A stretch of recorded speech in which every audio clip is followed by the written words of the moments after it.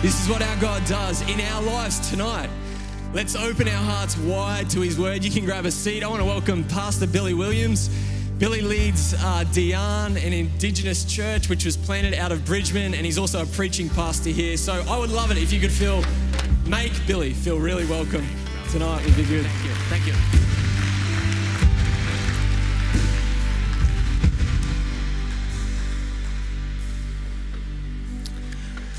Well, thank you so much, Bridgie. I haven't been here for a little while. And for those that don't know me, Billy Williams, and it's a real privilege to be here.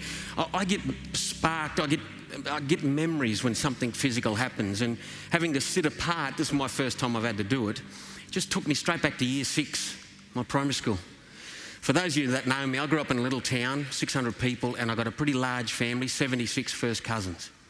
A lot of those cousins lived in that small town. And in year 6, because we were the top of primary school, the teacher said you can sit wherever you want in the classroom. And of course, I sat next to my cousin. But the teacher knew I was the class clown. So the teacher said, no, William, you've got to move. So I moved and I sat next to my next cousin. I said, no, William, you've got to move. And about 3 or 4 times, and I ended up like Nathan is there. Poor old Nath, everybody. So you must be the naughty kid, the class clown, mate. So it just sparked me. It's an interesting old time that we're living in, and I'm sure for most of us there's been changes because of this COVID season. Certainly for me, even with that family. This was going to be quite a big year for my family, my Williams family, because we were due to go back home. I was fortunate when I grew up in my small town. I had my mother's mother, my grandmother, with us, and also had my father's father. And my grandfather, on my dad's side, he actually was in the army for a while. And we had a photo. This was due to be the 100th year of his birth for my grandfather. And we were going to go back home and march in our small town's Anzac parade. My grandfather was born on Anzac Day. And his name was, you won't be able to see it, but his name was Anzac George James Williams. And he had a stint in the infantry and the light horse division, and then in the transport division. And I remember when I was a young fella, I asked him, I was about 10 or 11, and I said to my pop, you know, I was a young fella who's right into army and stuff like that. And when I found out my pop, he never talked about it. And when I found out that he'd been in the army, I said, Pop, what was it like? I remember that young 10, 11-year-old enthusiasm. And I didn't realise it at the time. My pop said, son, I don't know, I closed my eyes and shot, he said, you know, and I didn't really think much about it. But as I look back, I can now see what my grandfather was doing. I have to be honest tonight. I've had no experience of a physical war. It's easy to romanticise it, but my grandfather knew the horrors of war. And on that day when he said, I just closed my eyes, he didn't want to really talk about it. He never really spoke about it. And I want to be sensitive tonight because, as I said, I've not been in a physical war. But I do know that there are people listening here tonight, listening perhaps on video, and you do know what it's like. Maybe you've served in the armed forces. And I know that there are people listening either here tonight or online who you've perhaps fled conflict when you grew up, when you had a home and you were forced with this. So it's a sensitive thing that I want to carry with humility tonight, because that's the metaphor that we've got, but I do want to just sort of be conscious of it, that this series is called The Invisible War, and it is the imagery that's come across, and we're going to explore it, but I acknowledge that. And in acknowledging the spiritual battle, or the invisible war, whichever way you want to put it, I acknowledge 2 things at the start. One is you can go way too far into it.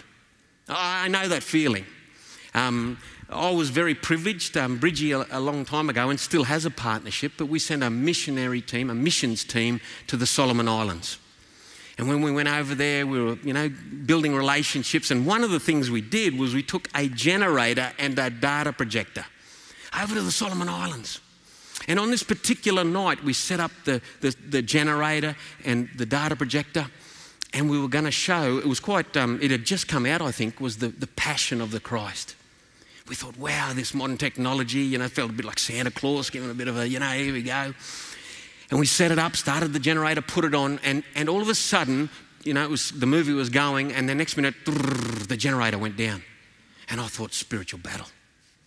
So I just went over and placed my hand on the machine and prayed for it. Oh, yeah, and they'd come back on. Yeah, started to back up, off we go. Yes, it's good. Spiritual battle, I better get a bit serious. I put my knee, one knee, you know what I mean? Just started a bit. 2 or 3 times going back, praying for this thing. What happened was, yeah, sure, it might have been that, but what it was someone had not put the choke off on the generator. And I seem to remember every other detail other than the person who left the choke on. I don't know why that could be, people. I don't know why. I would not remember the specifics of who left the choke on, if you get my drift. Me. And here I am praying up, thinking this is huge. And you know, this is what's interesting in the story. Every time that generator went down, every time that screen went blank, one of the local pastors took the opportunity to jump up and to speak truth and life and light into his people. It was packed. There was people everywhere. And I'm so busy thinking there's this demon in this machine that I'm missing this beautiful opportunity that Pastor Zion took up. And it was a real fresh reminder for me that there can be a tendency to lean way too far down into this thing and see everything as the spiritual battle, tripping over a table or, you know, and so that's an inherent danger.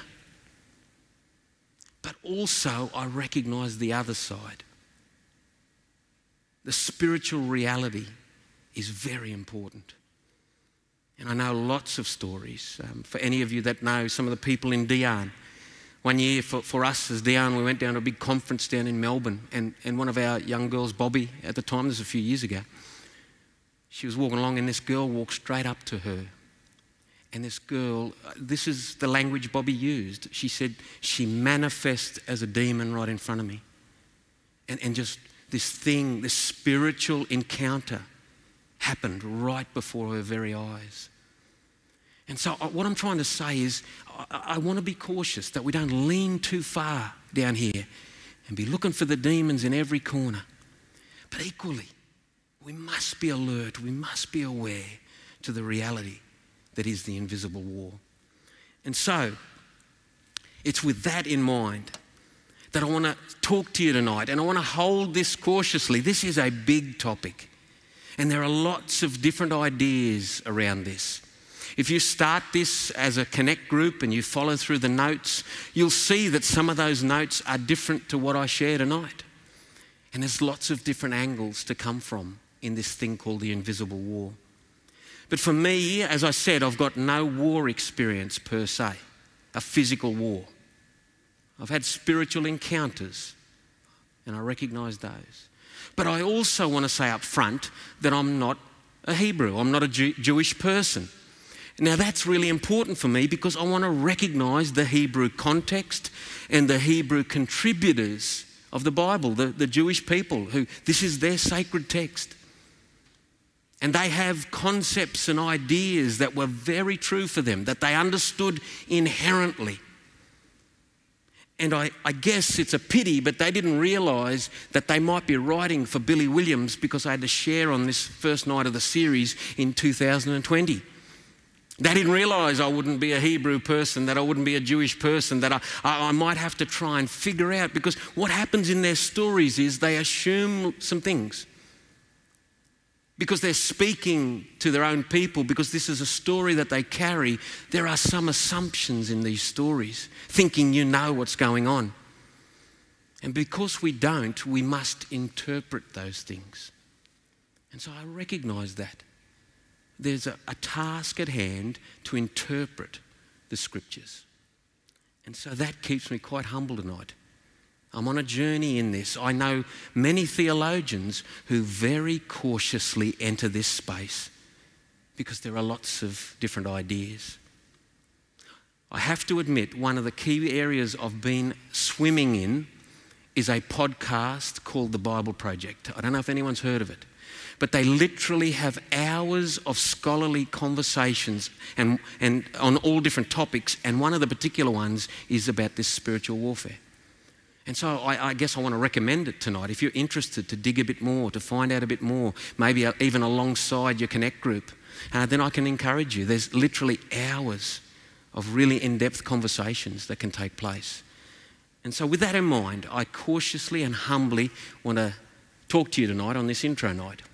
And one thing that I can confidently talk about, one thing that I want to present that's very clear is in the introduction to the Hebrew Bible, in the introduction for us, what we see as a creator. And so this is clearly presented. There is a creator, and what this creator has done is created the physical world. And so what we see in the Genesis account, we see that the land is formed, that light and dark is formed, that trees and plants are formed, and that the rivers are designated. And we also see then this culmination with animals, but then of course we see the creation of the first terrestrial beings, humans. This origin story of how people came to be, and literally how the dirt was used, made from the soil, and the breath, recognising the spirit blown into their people. And so there's this presentation of the Creator, and He creates the physical world. But also, as the story unfolds, it's this beautiful thing, but we get to see this picture of this choice that these people get, whether they will follow God, whether they will listen and heed and make decisions based on this God. And in Genesis 3, what we actually come across is in essence a rebellion. The story is a good story, but now we see a twist. And this rebellion, this choice is made, and it turns everything around. Now that might be not unfamiliar to you as you gather. Yes, of course. But one of the other things that I think is powerful here is God is making terrestrial beings, humans, the physical world. But there is also this creation of celestial beings. And throughout the Bible, there might be different language, different words used. You might have heard of heavenly hosts. You might have heard of angels. Even angel armies are discussed. And one of the current sort of phrases that's starting to be used quite a bit is this concept of God having created not just the human beings, but in essence a divine council. There's this picture, and I was sort of parallel, but I think the better picture is parallel. The creator of everything has created humankind, but he's also in the spiritual realm created divine beings. He is the creator of all. And one of the powerful things for me is that we don't get, whereas in the human story we find out about the origins. This is one of these Hebrew, it appears to me, one of the Hebrew assumptions is we're not told necessarily about this creation. It's just assumed that you know as a listener. Of course these celestial beings have been made. In fact, think about it, in the Genesis account with the humans, there's this talking snake that just pops up into the story, no questions asked. This assumption is, yeah, of course you know about this stuff. There's a spiritual realm that you have to consider. This manifestation, the reality of the spiritual, there it is. And one of the problems, I think, is we don't get the origin story straight away for the celestial. But we are told right in parallel. Genesis 3, the humans rebel, and in Genesis 6, we see a rebelling from these celestials. Listen to what it says. Here it is in Genesis 6. I'm reading from the NLT. The heading says, "A world gone wrong." This is what it says. "Then the people began to multiply on the earth, and daughters were born to them. The sons of God," very important phrase, "saw the beautiful women and took any they wanted as their wives. Then the Lord said, 'My spirit will not put up with humans for such a long time, for they're only mortal flesh. In the future, their normal lifespan will be no more than 120 years. In those days, and for some time after, giant Nephilites lived on the earth. For whenever the sons of God had intercourse with women, they gave birth to children who became the heroes and famous warriors of ancient times." Whew. I've not heard a kid's talk on Genesis 6. That is a wild story in the scriptures. And there's so much in this. I mean, the scriptures are such a sacred text that explore you before you get to explore them. How powerful. There are so many things. The 120 years, what's going on there? These giants, what's going on there? But one of the things I want to show you, this inherent thought, is of course these celestial beings.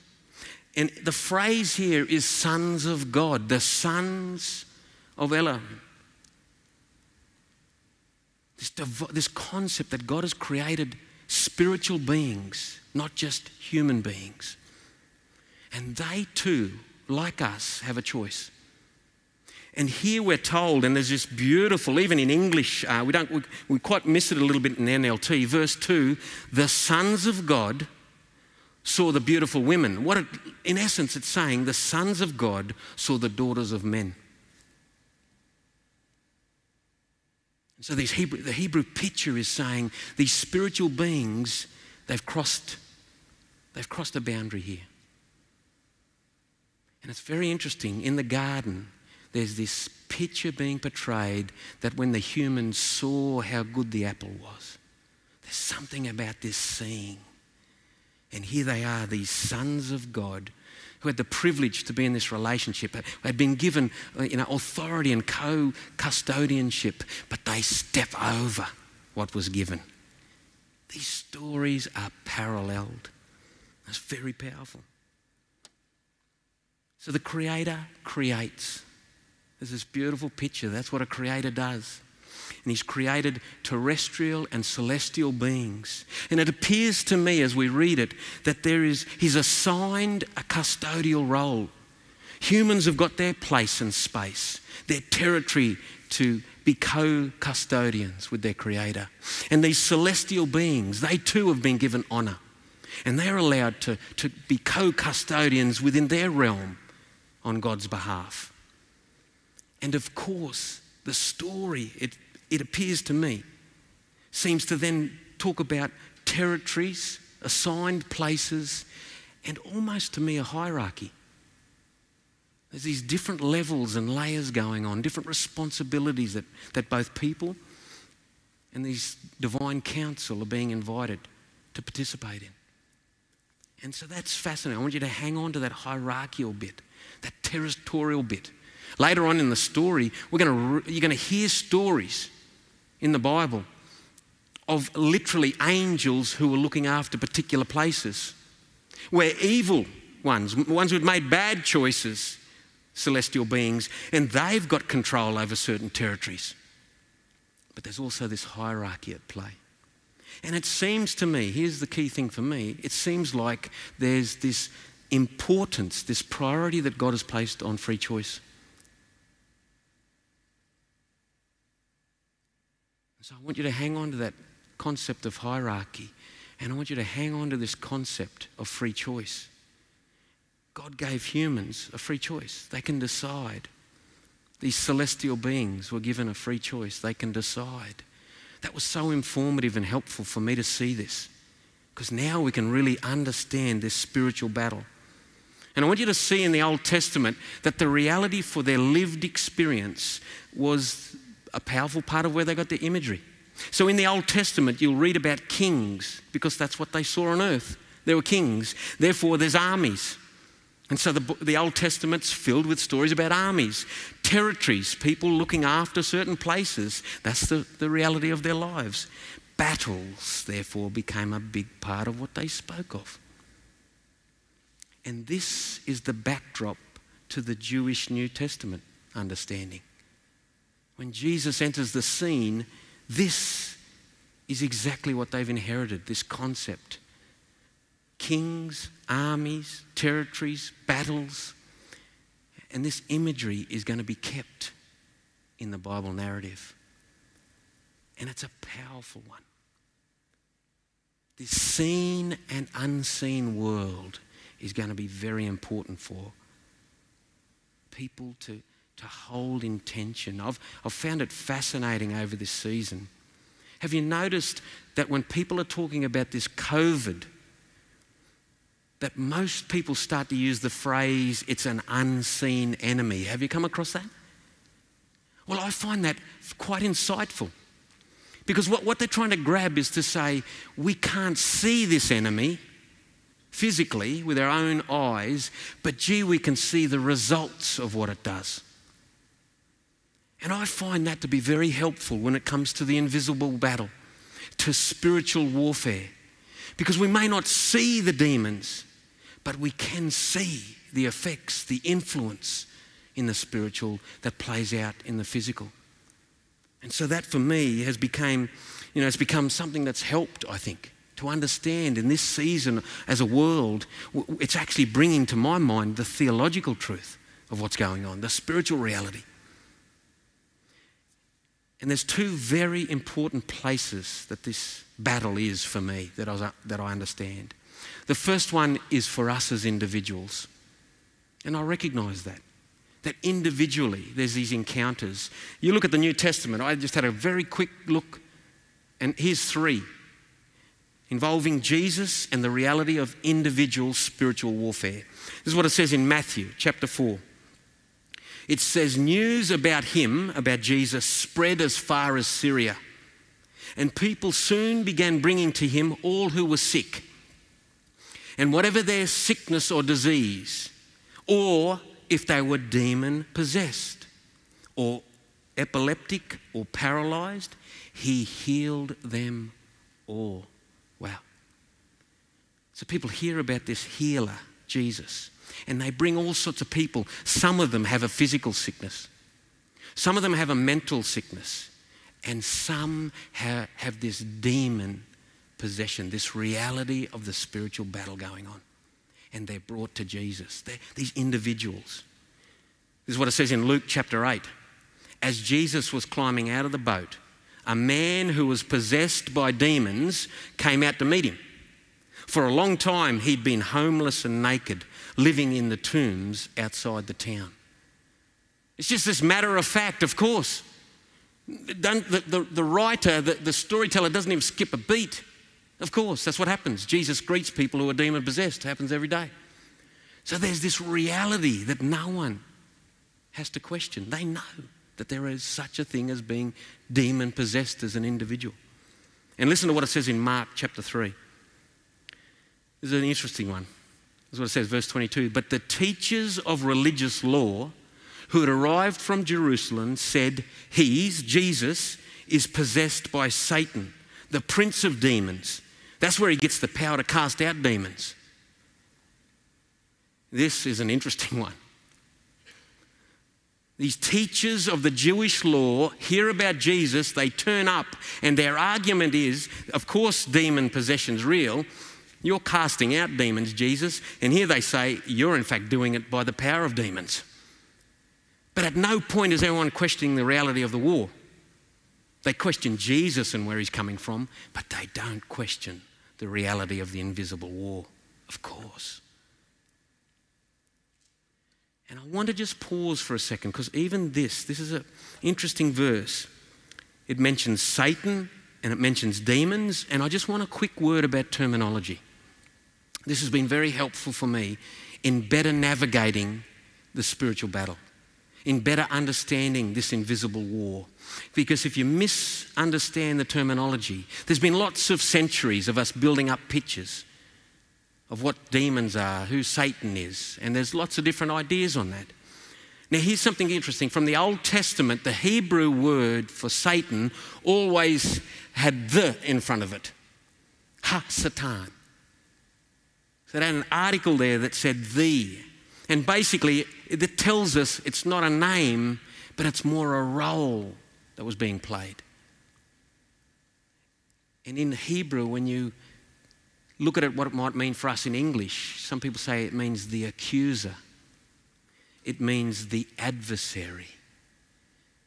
And so the picture that's presented here is there is one who opposes us making these good choices. There are the spiritual reality is that we can be influenced by one who tells us and deceives us and makes us go a certain way. That's true. But Satan is less the name. Think about it. If you know the story, there's actually a time when Jesus is gathered around by all his followers, his people. And Peter, one of the followers, essentially says, you don't have to die, Jesus. And Jesus doesn't say to him, oh, you're being like Satan. He calls Peter Satan.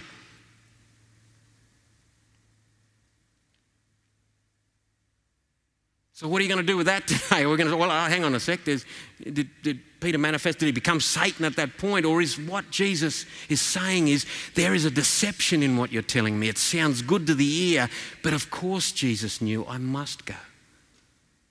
This is my course. This is my decision. And we still see him struggle with that decision in the garden at Gethsemane, on the cross. But there's this powerful imagery. In fact, the scriptures say that he set his face resolutely towards Jerusalem. And Jesus was saying, don't trip me up here. The word demon in the New Testament that's used, that we even read about there, it comes and it creates, for us in English, it basically comes out as demigod. So where we use the English word demigod, this is this word demon. And what it means is essentially a lesser god. This is hierarchy again. I want you to hear this.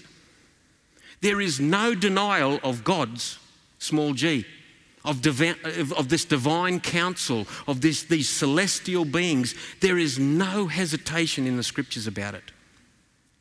But one picture that we're getting here is they're less than. They're not God. They have power in some way, but they don't have ultimate power. And so this word demon, demons, is saying they're less than God. And one of the things might be treating them as God, listening to them and paying attention to their ways. The word devil, the Greek word for devil is actually where we get the English word diabolical. And that makes a lot of sense to me.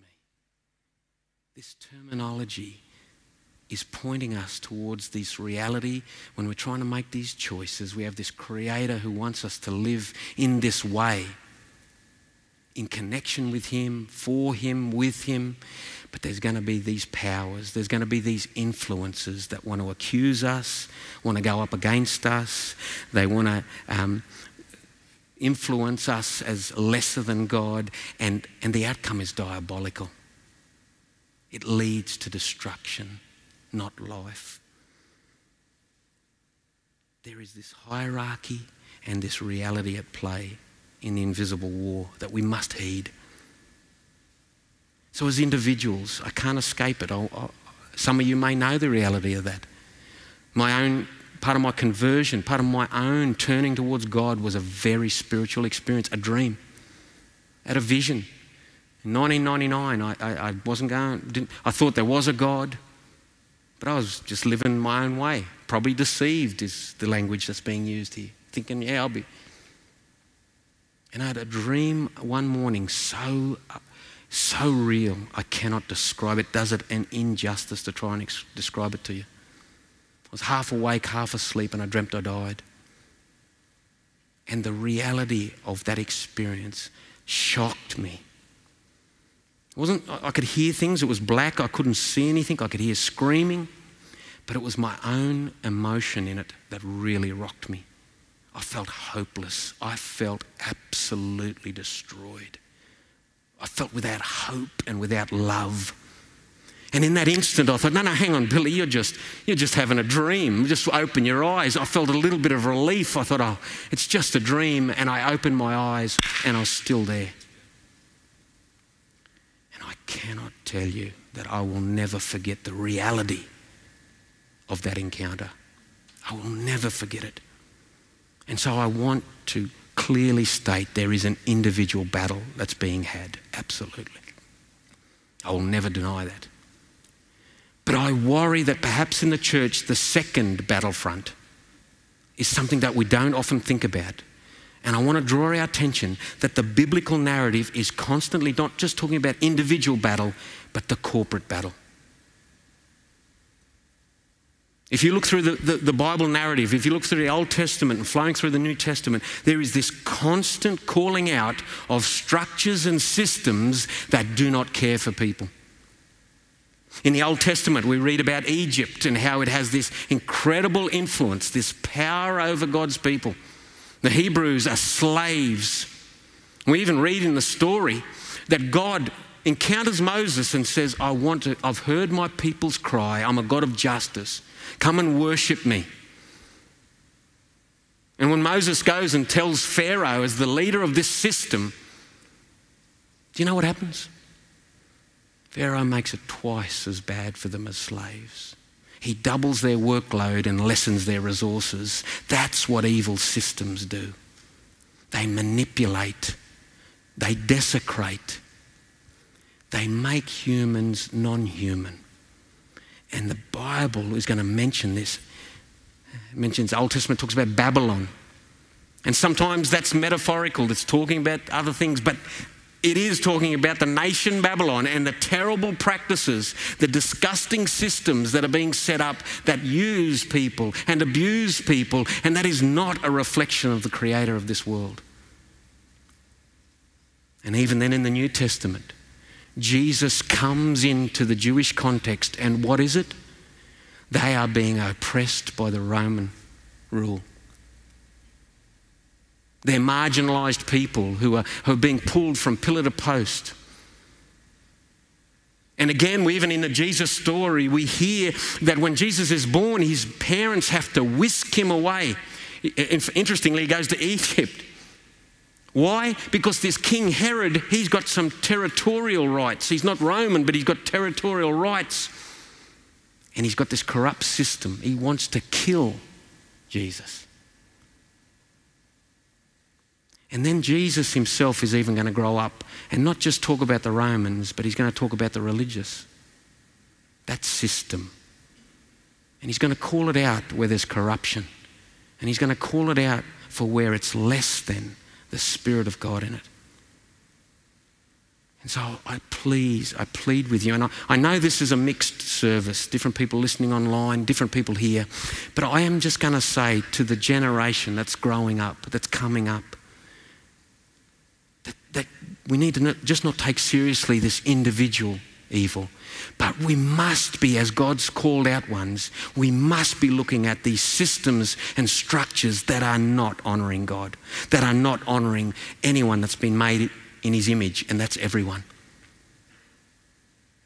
Where there's poverty, where there's racism, where there's discrimination, where there's economic injustice, where there's gender imbalance, where there's, I'll allow you, and I implore you, please don't ignore the reality. The Bible is filled with that as a very important battlefront.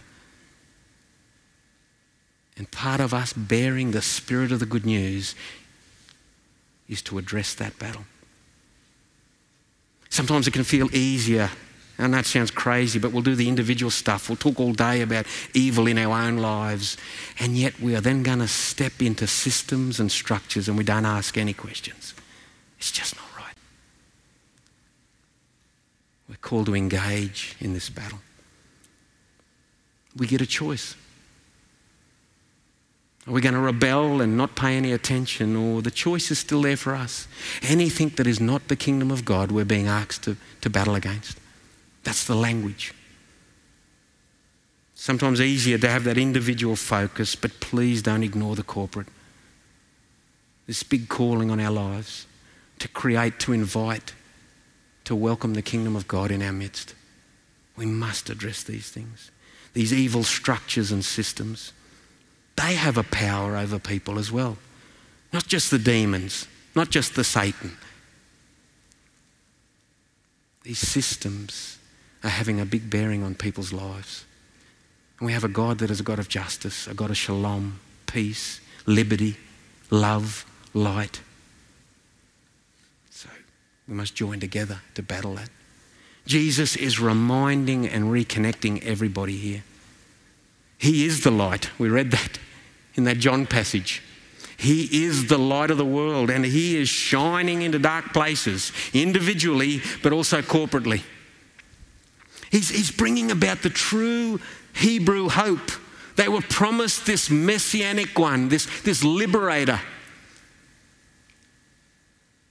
And I would suggest that it is not just a Hebrew story, but a human story. That we long for God to shine his light, that we would be light bearers. And that the true hope of all humanity is this light. I just want to make a very brief statement, not an answer, but I just want to recognize a difficulty I have or something that you should be aware of in this battle.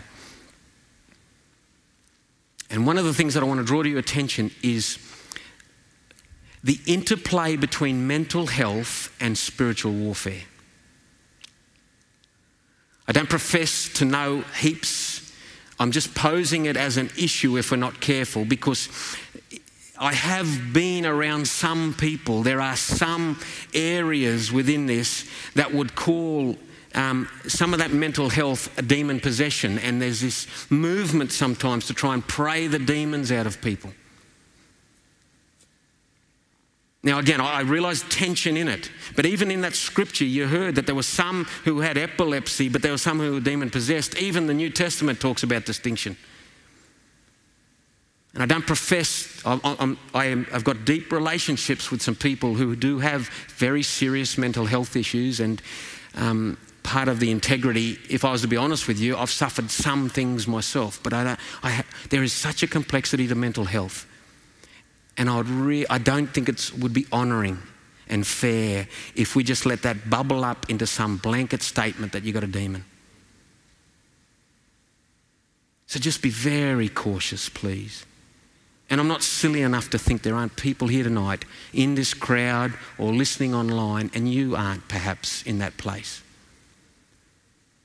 And I just want to, I feel, make the call of the Spirit in this place is that we aren't that sort of a place. We understand more the complexity and the nuances. And for people with mental health, sometimes they need a good counsellor more than they need some prayer to remove something. Helping and encouraging them to take whatever medicine's been prescribed and walk with them in their pain and complexity. That is the Jesus thing to do. And so I just encourage you to consider carefully what that might mean. In your connect groups, in this community called Bridgeman, in your own families, in your own neighbourhoods, your workplaces, just be conscious of that, please. One of the most helpful things I've got in this understanding of the invisible war is where I come from. And if anyone knows where I come from northwestern New South Wales, I have this bush and this Aboriginal heritage that means a lot to me, and place is important to me. And that informs me. And I come from an area in New South Wales that's called Big Sky Country. Okay, now some of you might not know, might not have seen it, and Big Sky Country is flat country. That's why I call it Big Sky Country. I live on the plains, the flat plains of northwestern New South Wales.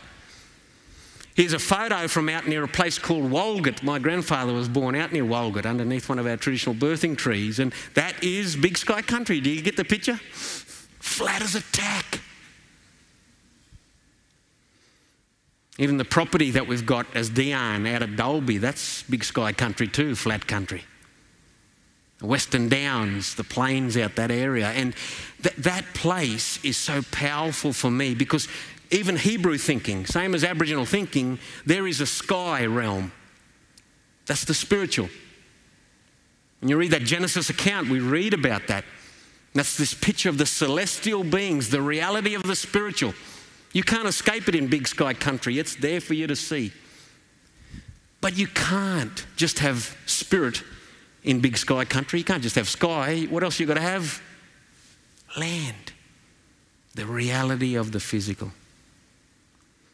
And every time I'm in Big Sky Country, I am reminded of the reality of the spiritual and the physical. And this horizon becomes for me a clarion call, a reminder of the reality of those two things that come together. That we are spiritual and we are physical. And if we're not careful, we will dismiss the reality of the spiritual. I know for some, well, I had a great yarn after the 4 o'clock. And some people say, and in our culture, we don't talk much about spiritual stuff. In the Aboriginal community, we're very aware.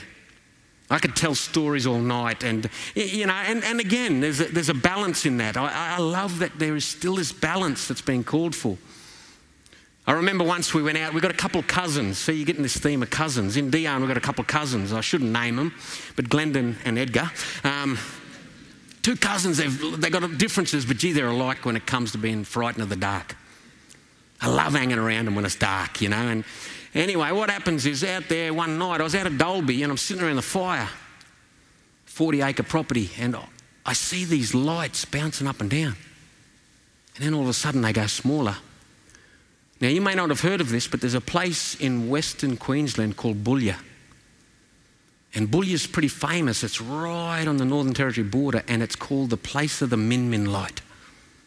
And people have described this spiritual experience, actual experience, of seeing these lights follow them. And I thought, oh my goodness, it's coming to Dalby.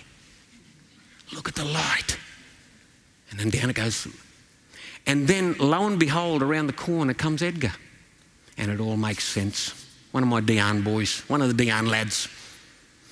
Because I remembered that Edgar had come and dropped his family off at the dormitory, and then he had to drive 100 metres out to the front to park his car, and we don't have any front lights. And so what I realised had happened was Edgar was running. He turned his light on, realised how dark it was, and that was what the light was going like that. And then when he got to the corner where there was lights, he said, that's pretty embarrassing. So then he started walking. That's the Min Min light if you see it out of Dalby. It's just Edgar or Glendon running in the dark. I don't have to tell our mob much about the spiritual reality. But some of you here tonight, you may be in a loop that doesn't realise how important it is to be aware of it. That it is a reality. Maybe as you reflect on your life, as you look back on things, there might be some aha moments. Maybe even at the moment for you, it might actually provide a spiritual answer to a physical reality for you. It's to be held in balance, I get that. That's why I think the hierarchy thing just blows my mind. Listen to what Paul says in Ephesians. It's a fairly famous passage on this. This is what it says in Ephesians 6. He says, a final word, be strong in the Lord and in his mighty power. Put on all God's armour so that you will be able to stand firm against all the strategies of the diabolical one, the devil. For we're not fighting against flesh and blood enemies, but against evil rulers and authorities of the unseen world, against mighty powers in this dark world, and against evil spirits in the heavenly places. It's true, people. We are in a spiritual battle, individually and corporately, in the systems and structures that we participate in.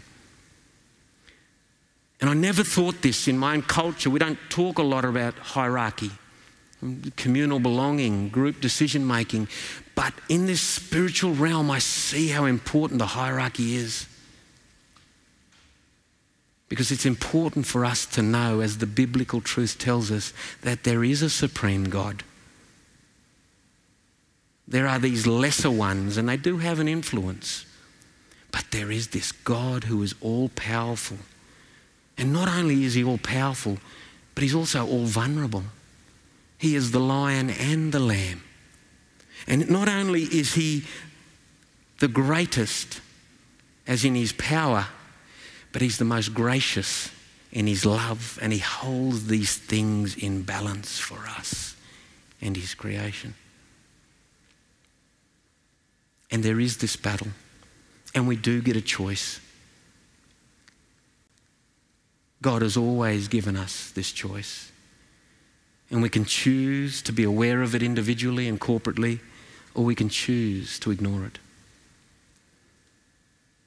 We have this tradition. I started by telling you about my grandfather in the army. In Australia and New Zealand, we honour the Anzacs, and there's that amazing statement that gets said every Anzac Day, and it is, lest we forget.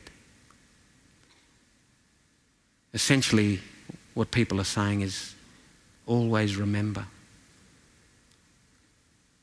And I pray that as you begin to explore and navigate and become aware of, in new ways, the reality of the invisible war, I pray that you will always remember we have a God who is light and life and love, and that cannot be overcome.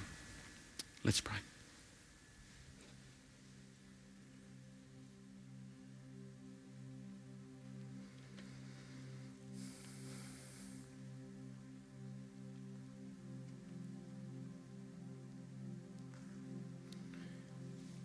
Sometimes we close our eyes for prayer. I think that's important sometimes. Some of you might feel like keeping your eyes open. There's no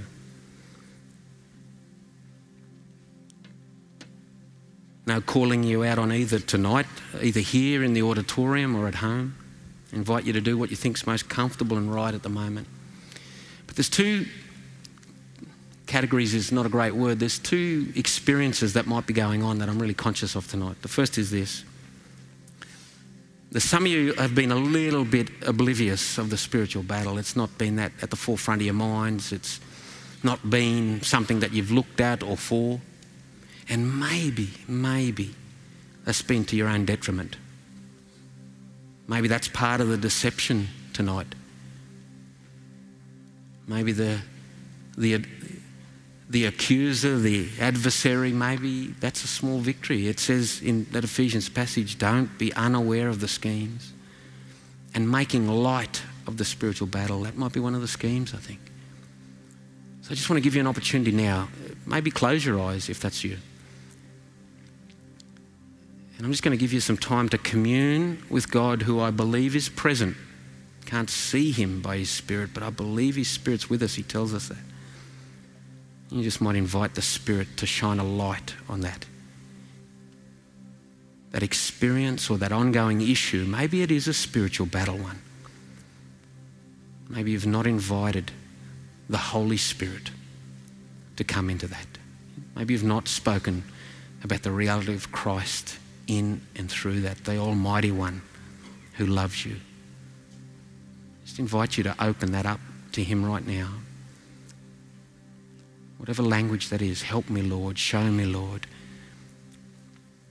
Is this a spiritual battle, Lord? Who should I talk to, Lord?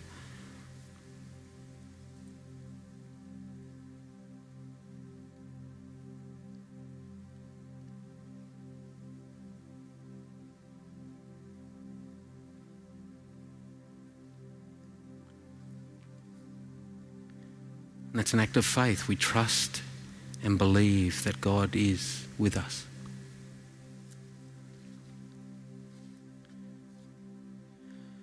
And the second experience I'm deeply conscious of and aware of is perhaps you are in the battle right now.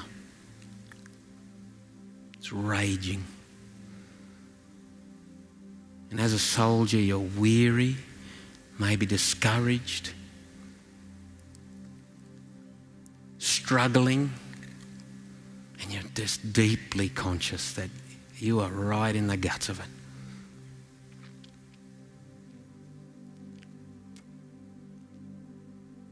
And based on what we read, the character of this God who is great love, who is great light, and maybe tonight you just want to call out to him to enter that place, to assure you of his presence with you, to once again set your eyes on the author and perfecter of your faith. That priestly warrior, Jesus, the one who has all authority and power. There is a hierarchy. And the story tells us that he is the King of Kings. And he's your King if you decide for him. Just invite you, and perhaps through tears, through hands raised, whatever that might look like, that you would invite God to help you in the battle right now.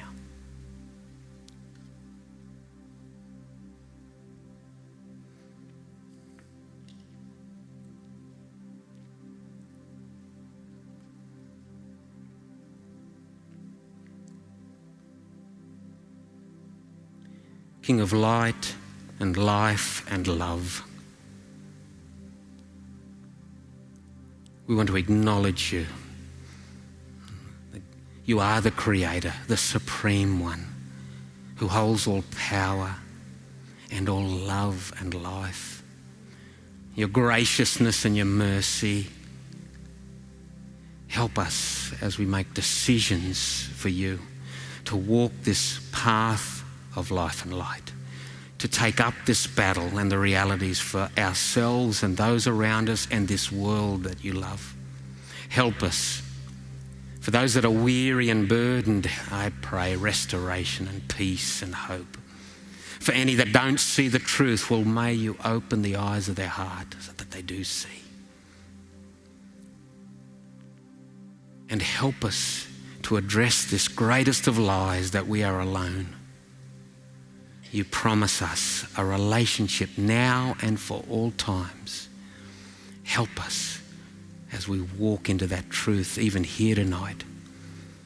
In Jesus' name.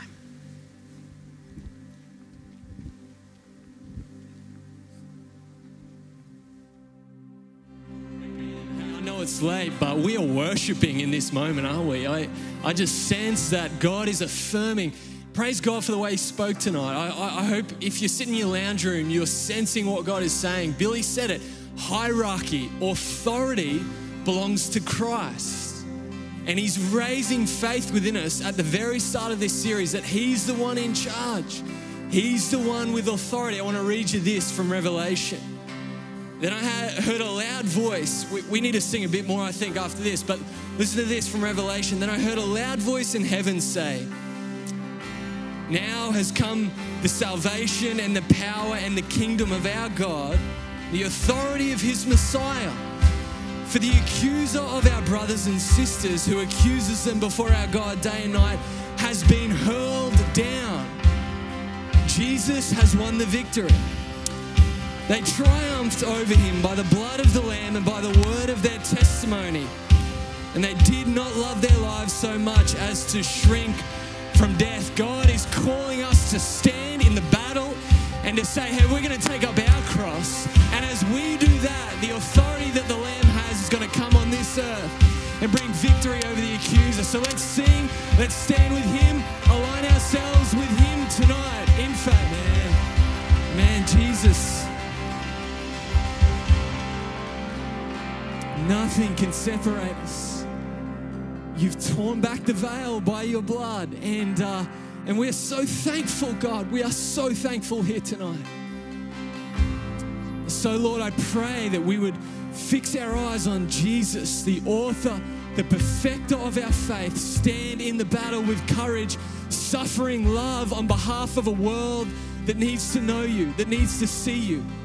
And so, God, we say right at the very start of this series, we are standing with You. We know that we can't stand by ourselves, but when we are with You, we will be able to stand against the devil's schemes and move into all the things that You have for us, the good works that You've prepared for us before the beginning of time, works of love.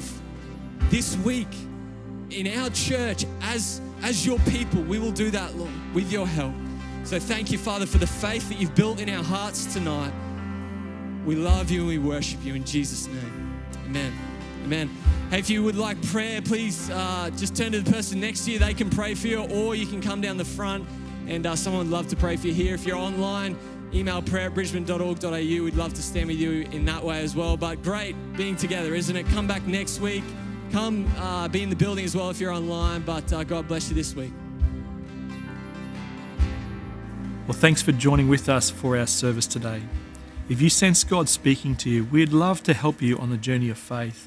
You can reach out to us by emailing hello@bridgman.org.au, or if you have a prayer need, don't forget to email us at prayer@bridgman.org.au, and we'd love to pray for you.